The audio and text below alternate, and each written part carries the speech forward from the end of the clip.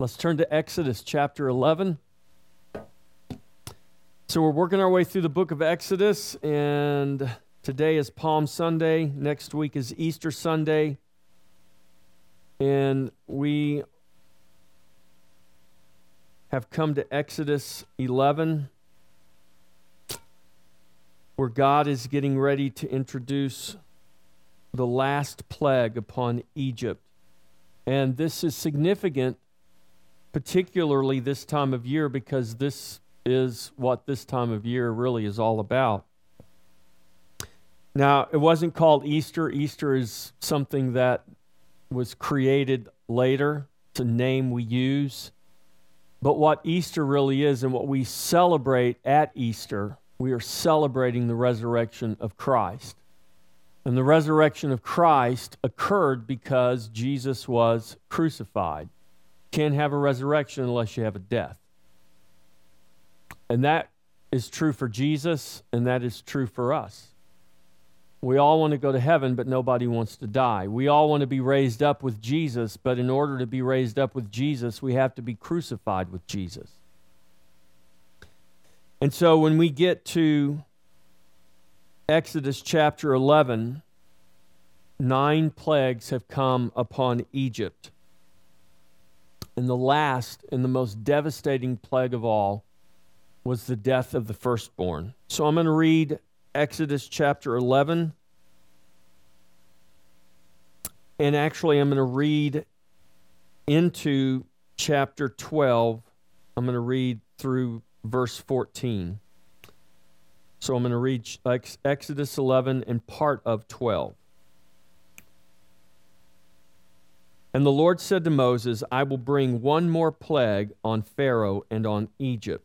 Afterward, he will let you go from here. And when he lets you go, he will surely drive you out of here altogether. Speak now in the hearing of the people, and let every man ask from his neighbor and every woman from her neighbor articles of silver and articles of gold. And the Lord gave the people favor in the sight of the Egyptians. Moreover, the man Moses was very great in the land of Egypt, in the sight of Pharaoh's servants and in the sight of the people. Then Moses said, Thus says the Lord, about midnight I will go out into the midst of Egypt, and all the firstborn in the land of Egypt shall die. From the firstborn of Pharaoh who sits on the throne, even to the firstborn of the female servant who is behind the handmill, and all the firstborn of the animals. Then there shall be a great cry throughout all the land of Egypt, such as was not like it before, nor shall be like it again.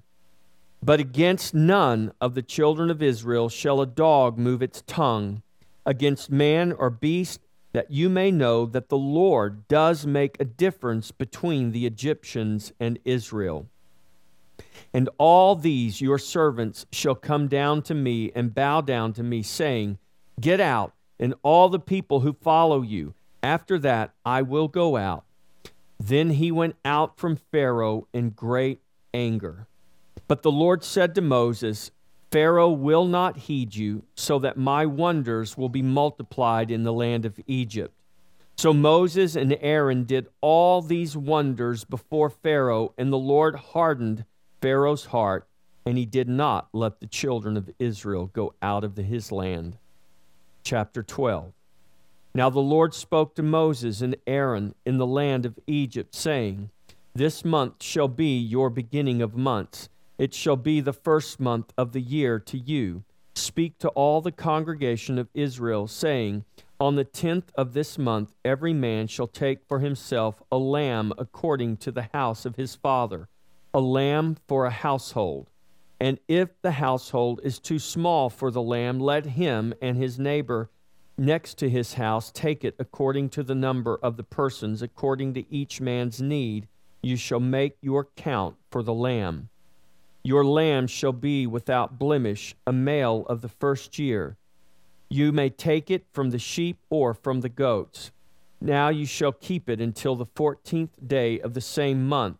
Then the whole assembly of the congregation of Israel shall kill it at twilight.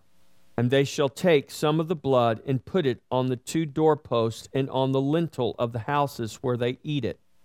Then they shall eat the flesh on that night, roasted in fire, with unleavened bread, and with bitter herbs they shall eat it. Do not eat it raw, nor boiled at all with water, but roasted in fire. With its head, with its legs, and its entrails, you shall let none of it remain until morning, and what remains of it until morning you shall burn with fire. And thus you shall eat it, with a belt on your waist, your sandals on your feet, and your staff in your hand. You shall eat it in haste. It is the Lord's Passover. For I will pass through the land of Egypt on that night, and I will strike all the firstborn in the land of Egypt, both man and beast, and against all the gods of Egypt I will execute judgment. I am the Lord. Now the blood shall be a sign for you on the houses where you are, and when I see the blood, I will pass over you, and the plague shall not be on you to destroy you when I strike the land of Egypt. So this day shall be to you a memorial, and you shall keep it as a feast to the Lord. Throughout your generations you shall keep it as a feast by an everlasting ordinance. I want you to hold your place there. We're going to come back to Exodus. And I want to read now to you from Luke's Gospel, chapter 19.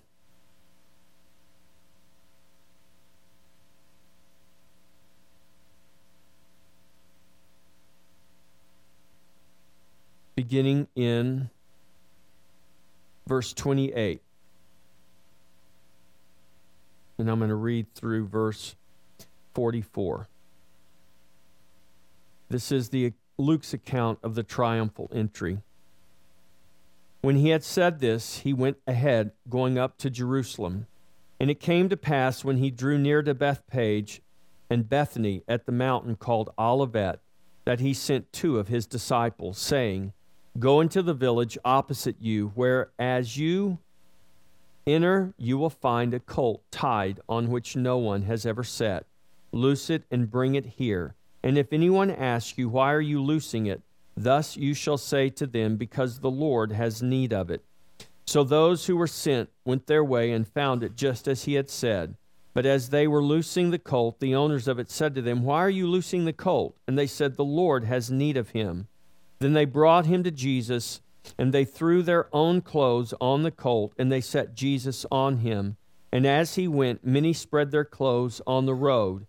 Then, as he was now drawing near the descent of the Mount of Olives, the whole multitude of the disciples began to rejoice and praise God with a loud voice for all the mighty works they had seen, saying, Blessed is the King who comes in the name of the Lord, peace in heaven and glory in the highest. And some of the Pharisees called to him from the crowd, Teacher, rebuke your disciples.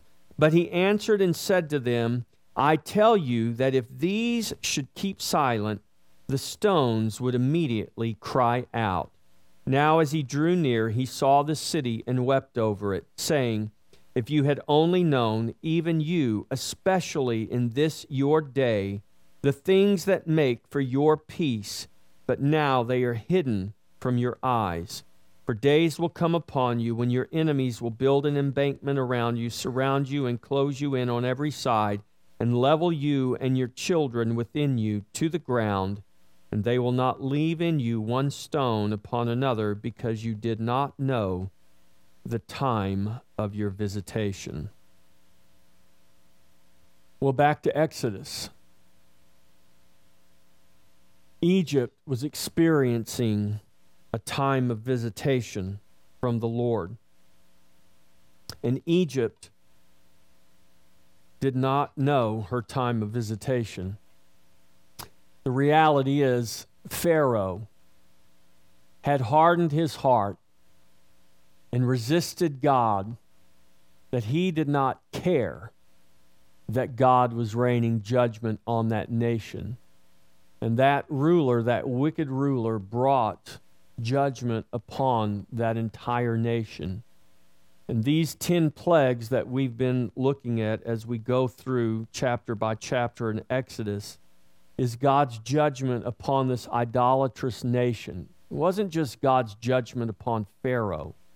It was God's judgment upon a nation that was steeped in idolatry.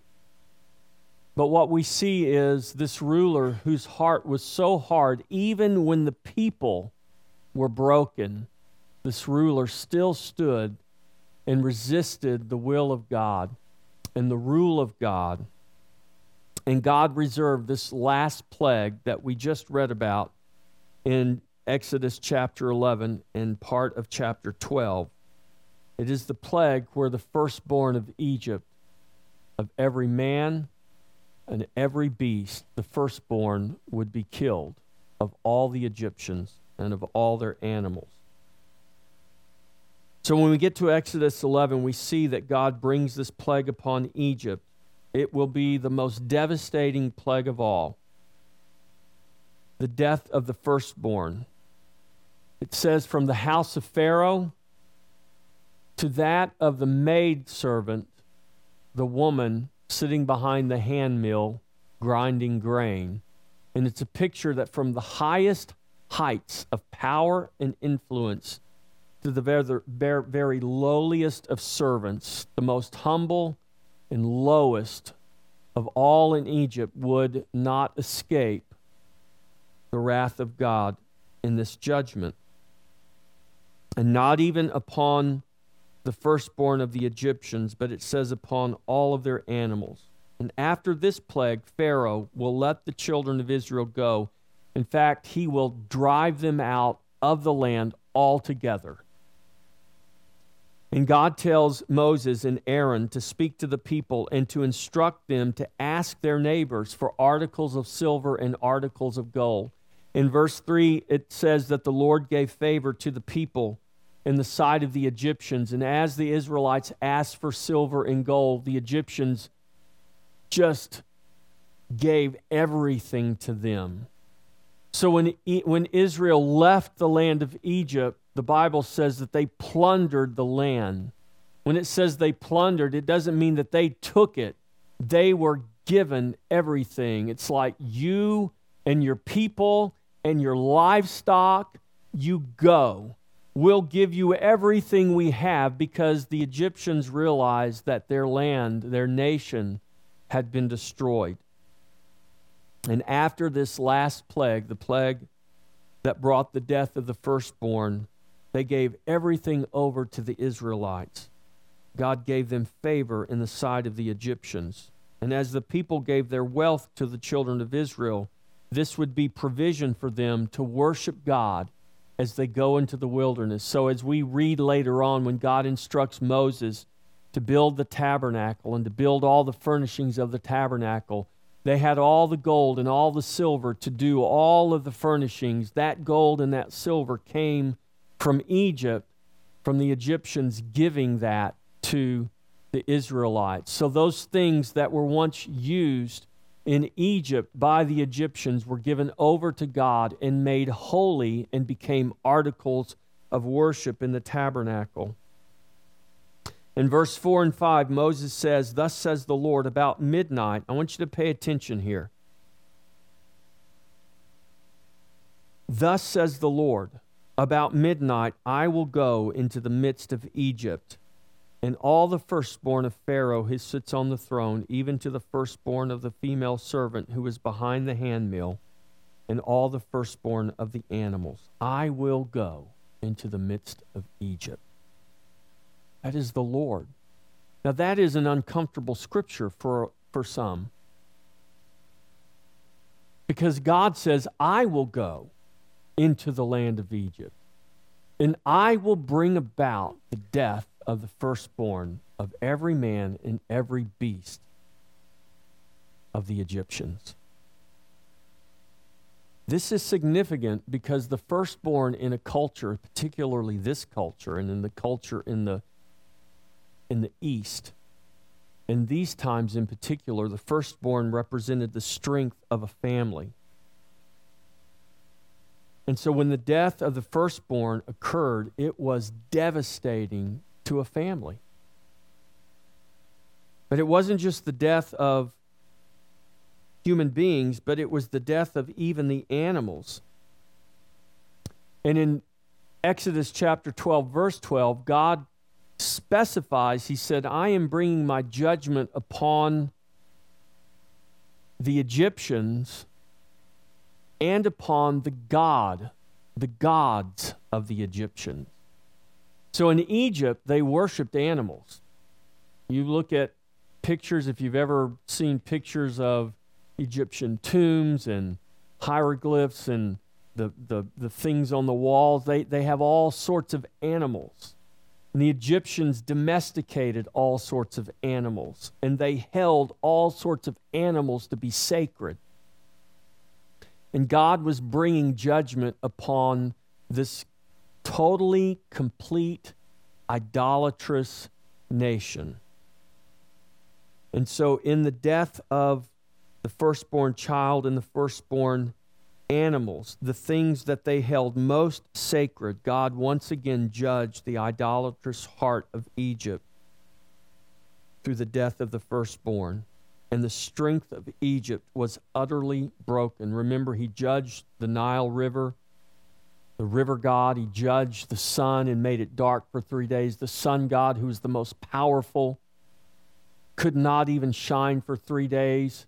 Now Pharaoh, who was also considered a god, the most powerful person in Egypt, could not even save his own firstborn son. And even the animals that they held sacred, that they were not allowed to kill, those very animals now died. And what God did was he completely dismantled this system of idolatry and left the Egyptians with nothing. And why did he do that? Well, he has said throughout this whole series of events, he has done this so that they would know that I am the Lord. The Bible says that God is a jealous God. And we might think, well, what's God's problem? Why is he so insecure? Why can't he share the glory with some other gods? No. This has nothing to do with God being insecure. This has everything to do with who God is. Remember, this is not about who we are. This is about who God is.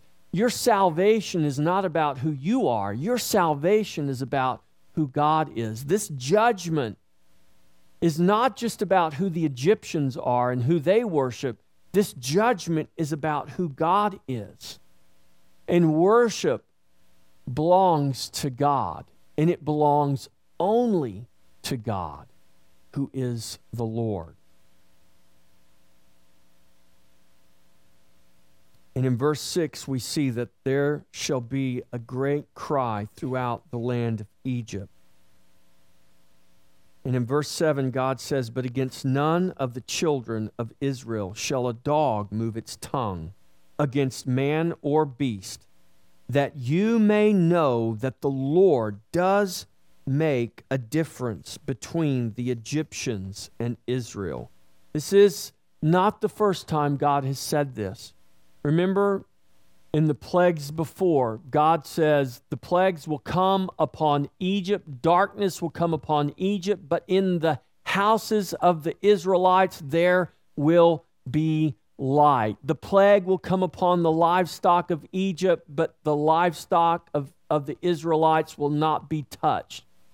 And God says, I do this, I make a difference between the Egyptians and Israel, so that you will know there is a difference between God's people and everyone else. This is what God told Pharaoh. This is what God told Moses and Aaron and the children of Israel. And this wasn't just so that the Egyptians would know there was a difference between the Egyptians and Israel. This is so that Israel would know that there was something different about them. They were different, not because they were different. They were different because God made them different. God differentiated. So again, we see that it is God, not men, who make a difference. God, in his grace, distinguishes his people from all other people.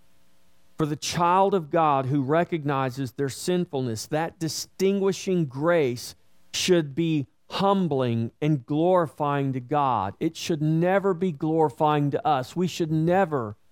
No Israelite was to stand up and say, man, look how much better we are than these Egyptians. Look how they're suffering, but we're so much more special than they. No, that was not the point. The point was we should fear the Lord because the Lord has power over our souls to cast them into hell or to bring them into glory. That's what Jesus said. Don't fear those who have power to kill your physical body.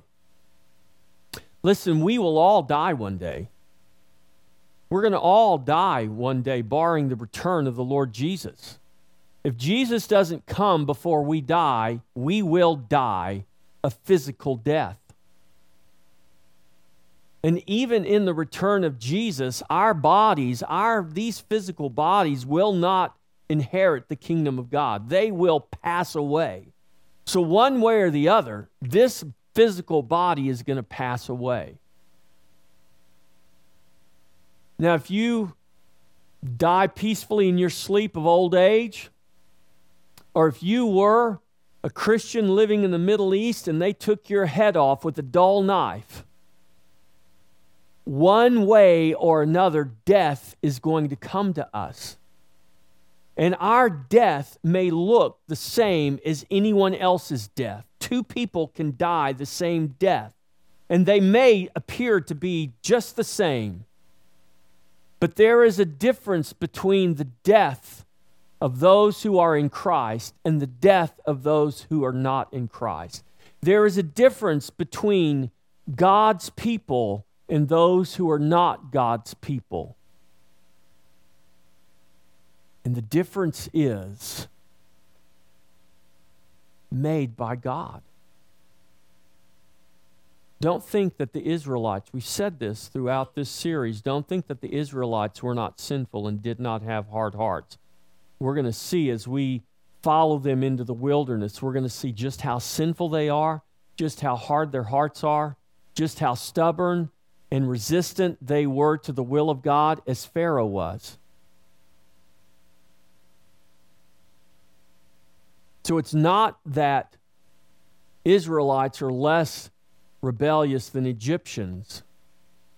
And God says it right here, I will show that I make a difference between the Egyptians and the Israelites.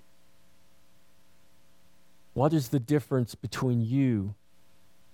And what is the difference between me and someone else?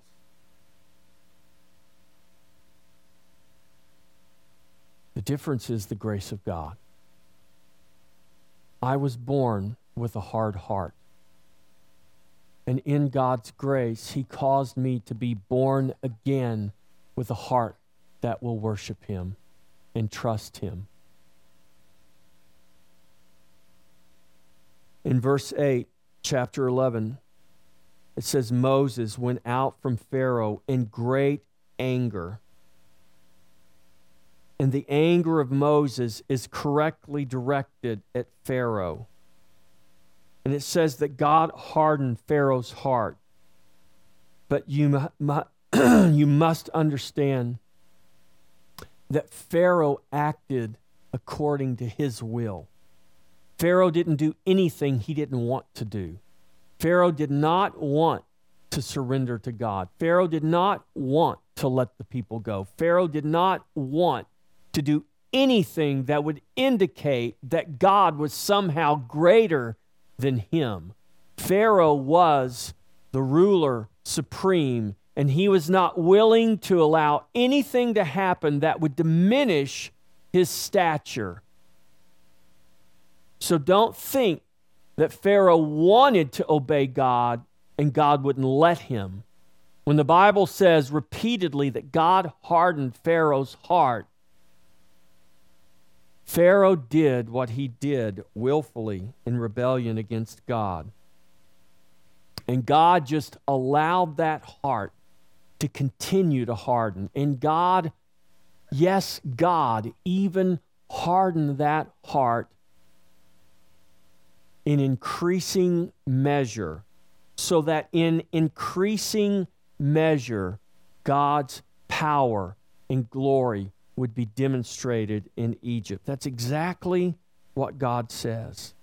And Pharaoh was, in his stubbornness, Moses was angry with Pharaoh because Moses understood what was happening. He understood the magnitude of the judgment.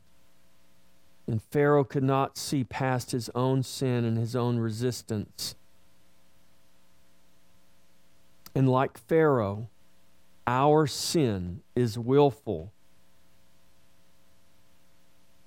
Our resistance against God is willful, and the only hope we have is God's grace.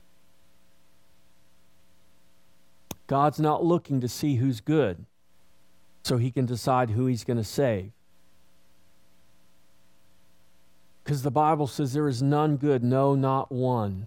They've all gone astray. They've all turned aside. They've all rejected God. None of them desire God. Then how is anyone saved? Same way the Israelites were saved. They were saved by God's grace. Not because their hearts were less hard, but because God was more graceful. And God tells Moses, Pharaoh will not heed you, so that my wonders may be multiplied in the land of Egypt. And we see in this whole series of events that it is God, not man, that is orchestrating the events here. He's using the hardness of Pharaoh's heart to multiply his wonders in the land of Egypt.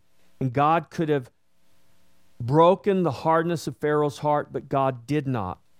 God instead used that hardness and even increased it so that his wonders would be multiplied and all the world would know that he was and is the Lord. And if you are trusting Jesus today, it is because God broke the hardness of your heart and gave to you a heart to trust him. It is by his grace that you and I trust him today. Verse 10, so Moses and Aaron did all these signs, and the Lord hardened Pharaoh's heart, and he did not let the children of Israel go out of the land.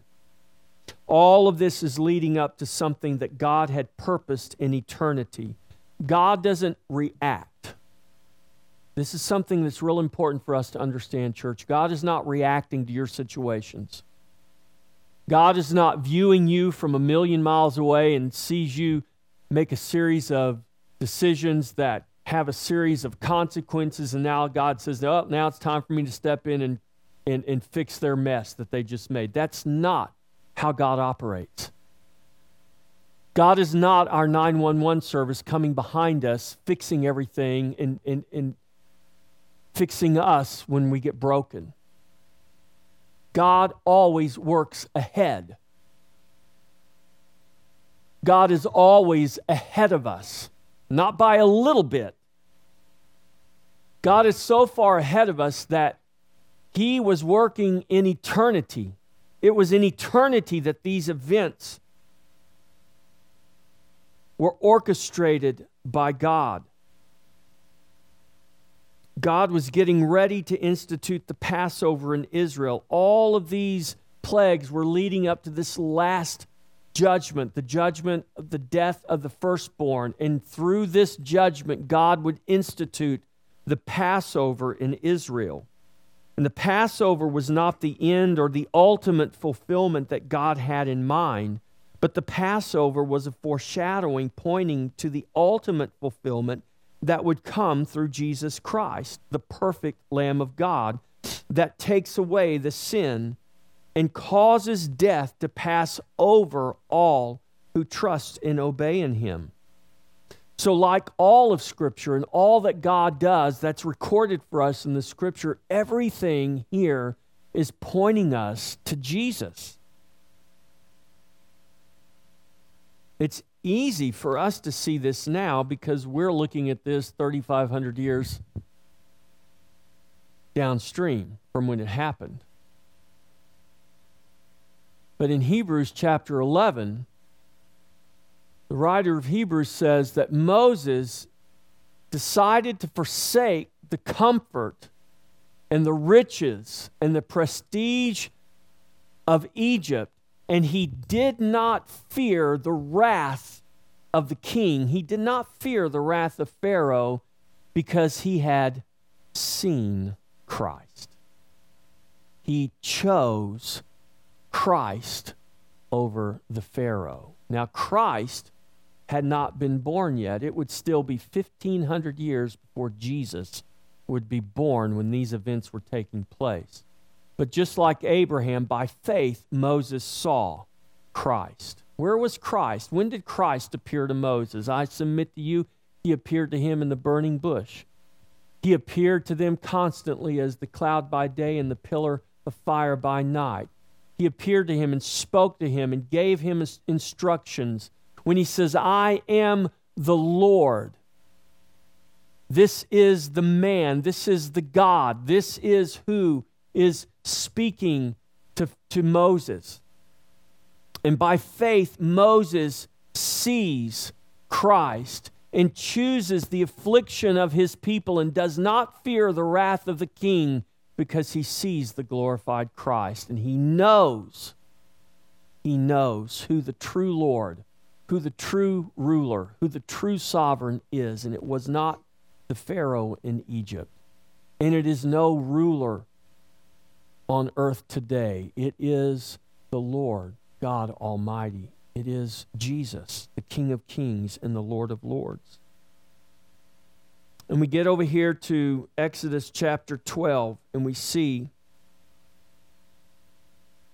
that in the first 20 verses of this chapter, God is giving instruction to Moses and Aaron concerning the Passover. And I want to draw your attention to Exodus chapter 12, verse 2, and I want you to see that God makes this statement, this month shall be your beginning of months. It shall be the first month of the year to you. This would be about this time of year. The Jewish calendar is different. They have different names for the months. They operate on a lunar based on the moon. We operate our calendar based on the sun. So Passover, we celebrate Easter, the resurrection of the Lord, but really what this is all about is the Passover. Jesus was crucified on Passover.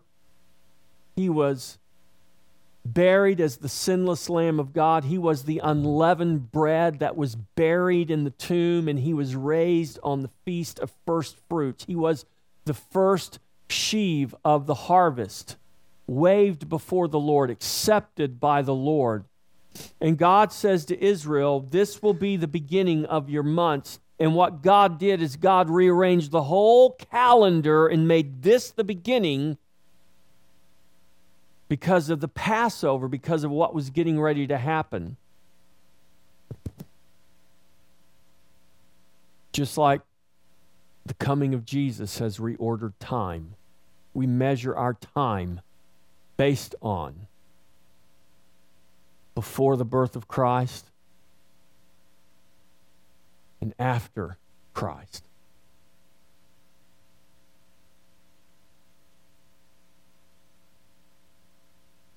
God was establishing something new for Israel, something that Israel had never experienced before. And God was using everything that was happening in Egypt. So we're going to see later on that Israel was in Egypt, the Bible says in Exodus, 430 years. And the very day they leave Egypt was to the day that they entered into Egypt. You remember how they entered Egypt? Joseph is sold into slavery. He rises to power. His family comes to get grain because they're all dying in the famine. And Joseph sees his brothers, and reconciliation happens, and Joseph doesn't get revenge, but Joseph saves his family, brings his father, brings the entire family, brings the entire household. The Bible says 70 people came to Egypt from the household of Jacob. And from that 70 people, now 430 years later, they're going to leave to the day. And they're not going to leave as 70 people, but they're going to leave as a mass multitude. And God, when he sent them to Egypt, said, I will prepare a people. I will build my armies. And this is what God did. Now, he didn't do it the way you and I would have done it. They were slaves for much of that time in Egypt. You think if these are God's people and God's going to build his people and build a multitude of people, why would he do it by making them slaves? How come he didn't just make them like the rich and the famous and the doesn't seem like he must have loved his people very much if he let them be slaves for most of that time. See, that's the difference from the way you and I think and the way God thinks. Because God was preparing them for what was ahead of them. There's a reason why if you go into the military and you go to boot camp, they don't put you up in a 5-star hotel and give you room service every day and send someone there to ask you what you would like. What's your pleasure today? They don't do that, do they? Now, they put you through something that's hard to harden you. They put you through things that are unpleasant because they are preparing you for the unpleasant things that they know are ahead. If things were left up to us, we would not prepare ourselves the way we should be prepared. But God knows. And so God spent 430 years preparing his people for this moment. In verse 3 he says, speak to all the congregation and say, on the 10th day of this month, every man shall take for himself a lamb according to the house of his father, a lamb for a household. Your lamb shall be without spot or blemish, a male of the first year. Now you shall keep it until the 14th day of the same month. Then the whole assembly of the congregation of Israel shall kill it at twilight. So here's the picture. On day 10 of the month, you're to take for you a spotless, perfect lamb without blemish. And you're to take that lamb and you're to keep that lamb. You're to guard it, watch over it, make sure nothing happens to it. Keep it clean, keep it warm, keep it safe, keep it healthy. For 4 days, you're going to do that. And if you're not already attached to that lamb before the 4 days, you're going to be attached to that lamb more so than you were after that 4 days. And then you know what you're going to do? On the 14th day of the month, you're going to take that lamb and you're going to kill it.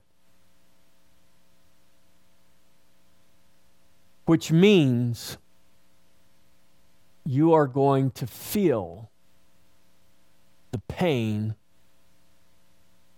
of that sacrifice. There's going to be an attachment there that will create in you a sense of pain and loss.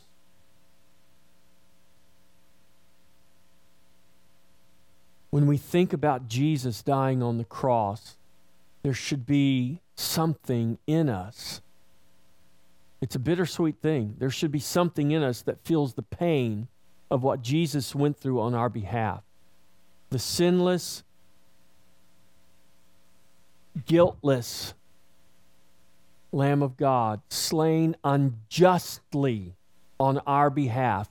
He took what we deserved. Joshua said to me last night, he made the statement, grace is not fair. And that is exactly right. Grace is not fair. The grace of God given to you cost Jesus his life, and it was not fair that Jesus had to die for our sin because Jesus was sinless. We often think about how things are not fair for us. But the Bible paints a very clear picture. There's only one person that was ever guiltless. There was only one person ever sinless. There was only one person that never deserved the wrath of God, and he was the very one that experienced it. And when we are given God's grace, and we may die, we may suffer in this world, we may experience hardship in this world, but the moment we pass from this world, if we are in Christ, that is gone forever. It's like the kid's story today. If you're in Christ, your sin has been cast so far from God, He can't even see it. He doesn't even remember it anymore. As far as the east is from the west, guess what? If you start traveling east, you'll never stop traveling east. If you start traveling west, you'll never stop traveling west. You can circle the globe as many times as you want, and you will never come to the end of west. Because there is no point defining east or west. That's exactly why the Bible didn't say He cast your sin as far as the north is from the south. Because if I start traveling north, I'm going to hit the North Pole, and guess what? I'll reach a point, and then I'll start traveling south. But God paints a picture that He has infinitely cast our sin away from Him, never to be remembered any longer because of what Christ has done for us.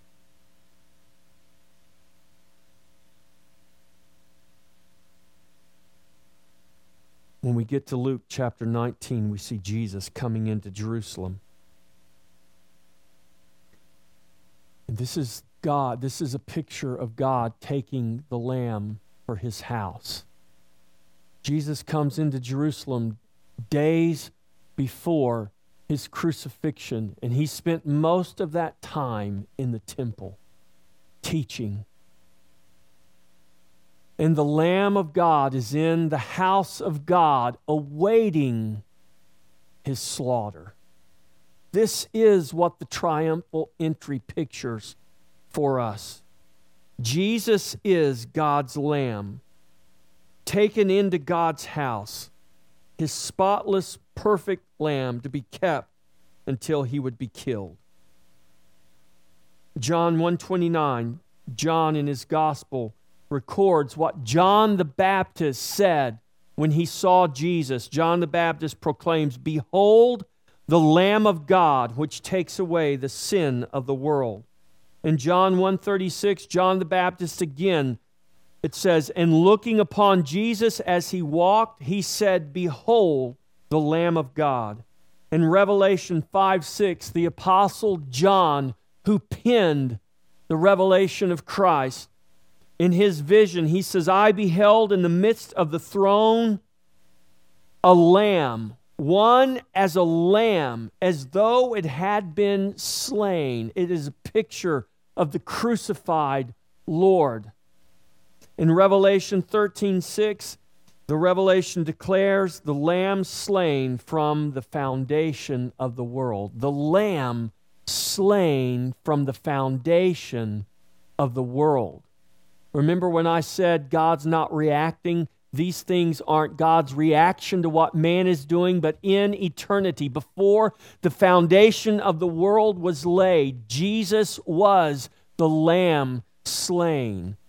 Jesus' death on the cross was not plan B because Adam and Eve ate from the wrong tree. Jesus was always meant to be the Lamb slain. Adam was never meant to be the one that would walk in perfection before God. God knew Adam could not walk in perfection. And Adam was created and Adam was put in this earth so that Jesus could come as the last Adam and take away our sin.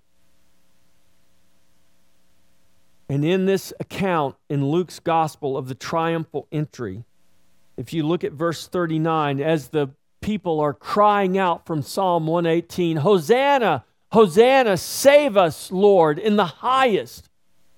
It says that the Pharisees who were among the crowd, now you got to understand the picture here. By the time Jesus is coming into Jerusalem riding on that donkey, He has a multitude of people who are following Him, and they believe He is the Messiah, and He is the Messiah. But you have another multitude of people, and you have the religious leaders who don't like the fact that Jesus is seen as the Messiah, because they had established their own little empire and their own little system there. And they didn't want Jesus coming in here and rocking the boat and ruining what they had got all set up. And so they were there and they were listening to what the people were saying. And when they began to hear the people make this messianic cry, crying out to Jesus, save us now in the highest. Blessed is he who comes in the name of the Lord. That was their crying out to Jesus, saying, you are our Messiah, save us. And they were fully expecting Jesus to save them. We sang a song today. They just thought he was going to do it differently. They thought he was going to come with an iron fist and rain on the politics. And when the Messiah is hanging there like ground meat on that cross, beat to a pulp, and he dies, the hopes of all who trusted in him as Messiah, even his closest disciples, just fell. Because they could not understand how God could send a Messiah and then allow that Messiah to be killed by the very people that he's supposed to deliver them from. But that's exactly what happened. And so these Pharisees are in the crowd and they're saying, teacher, rebuke your disciples. Don't you hear what they're saying?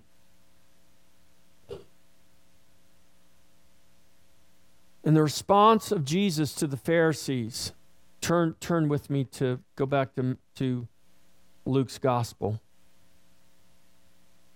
The response of Jesus, Luke 19:39, and some of the Pharisees called to him from the crowd, teacher, rebuke your disciples.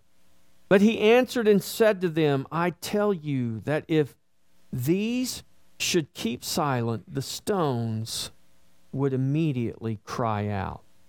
Now that scripture might not mean anything to you and I, but I promise you, to those Pharisees, they knew exactly where Jesus was getting his inspiration. If you can find it very quickly, if not, it's okay, I'll read it to you. The book of Habakkuk. It's one of the minor prophets toward the end of the Old Testament. In Habakkuk chapter 2. Now this is a scripture that we like to quote a lot of times, and this is one of those scriptures that you'll find as refrigerator inspiration very often. Habakkuk chapter 2, verse 2 says, write the vision and make it plain on tablets, that he may run who reads it. You see that a lot, leadership and that's all fine and good. That's all great. But there was a reason. There was a point to this vision. There was a point to what God was telling the prophet to write down. And if you go down to verse 8, Habakkuk chapter 2, verse 8, listen to what God says. Because you have plundered many nations, all the remnant of the people shall plunder you because of men's blood and the violence of the land and the city and all who dwell in it. Woe to him who covets evil gain for his house, that he may set his nest on high, that he may be delivered from the power of disaster. You give shameful counsel to your house. Don't call him Messiah. Don't follow Jesus. He's not the Messiah. He's a crazy man. He's a lunatic. Jesus, if you're really a true teacher from God, you're going to tell your disciples to close their mouths right now and tell them that you are not the Messiah. And what was the response of Jesus? I'm going to tell you right now, if these people don't proclaim me as Messiah, the very stones will cry out. Now follow me, look at Habakkuk chapter 2, verse 10.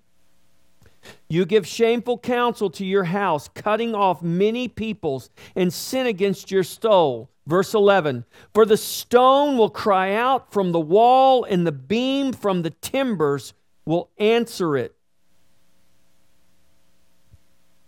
That is a picture of corruption. What does it mean, a stone will cry out in the timber?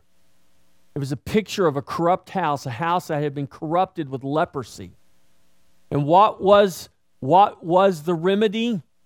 Clean it, come back, inspect it, still leprous, take out the mortar, scrape the brick, replace the mortar, come back, inspect it a second time. What happens if it's leprous? After the second time, you put new brick, you put new mortar in. On the third inspection, what happens if it's leprous after the third inspection? You tear it down and you do not leave one stone upon another, and you cast it outside the city. And when Jesus says, if these people do not cry out and proclaim me as Messiah, the very stones will cry out.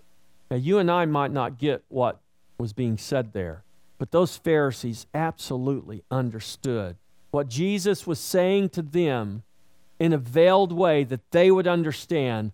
He was saying, your house is corrupt.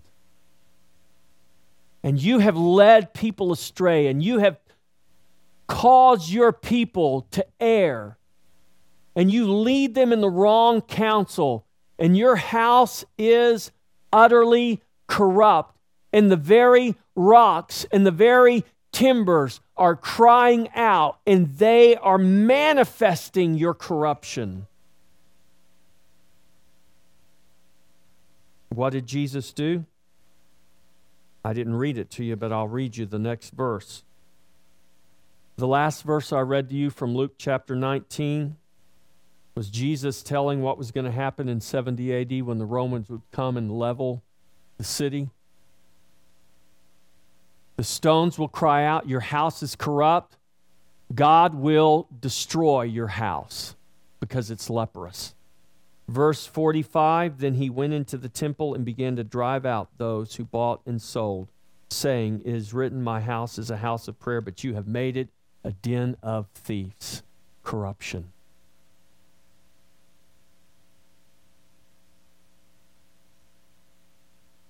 All of these things happen. John chapter 12 gives us John's record of the triumphal entry.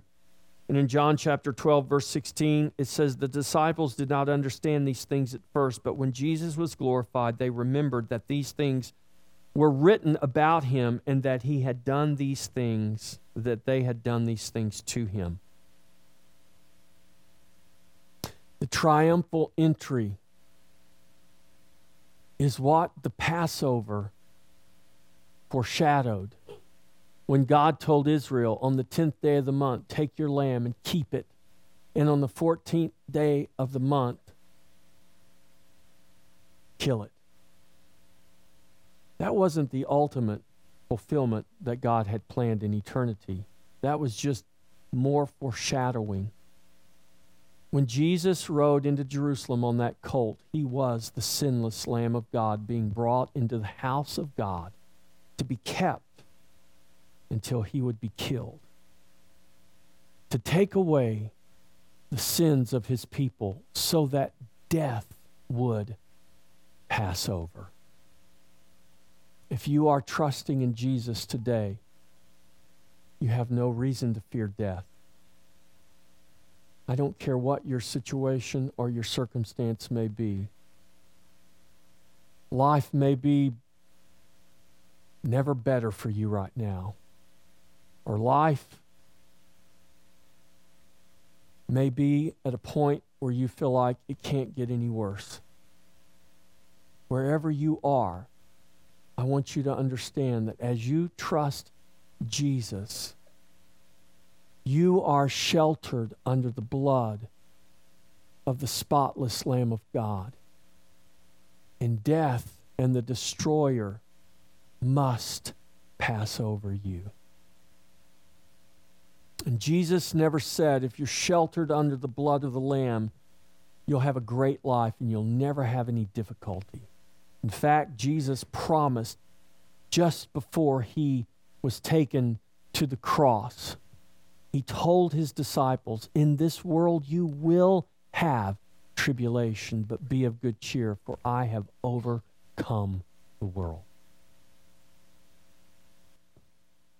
Here's your charge, church. Do not be like Israel who rejected her Messiah. Do not miss the time of your visitation, only to fall under the wrath of God and his judgment. God has done great things. He took for his house, his people, his church, a lamb to be slain. Jesus Christ is that lamb. Jesus is the Lamb of God that was slain from the foundation of the world so that you could dwell safely in His house as death passed over you. Trust in Jesus. Tell of His mighty salvation. Glorify Him in your life, in word and in deed. Seek to be an instrument of His glory as He builds His church. You are that church. And you are commanded and you are charged by God to glorify Him in the earth, in all you are and all you do. Amen.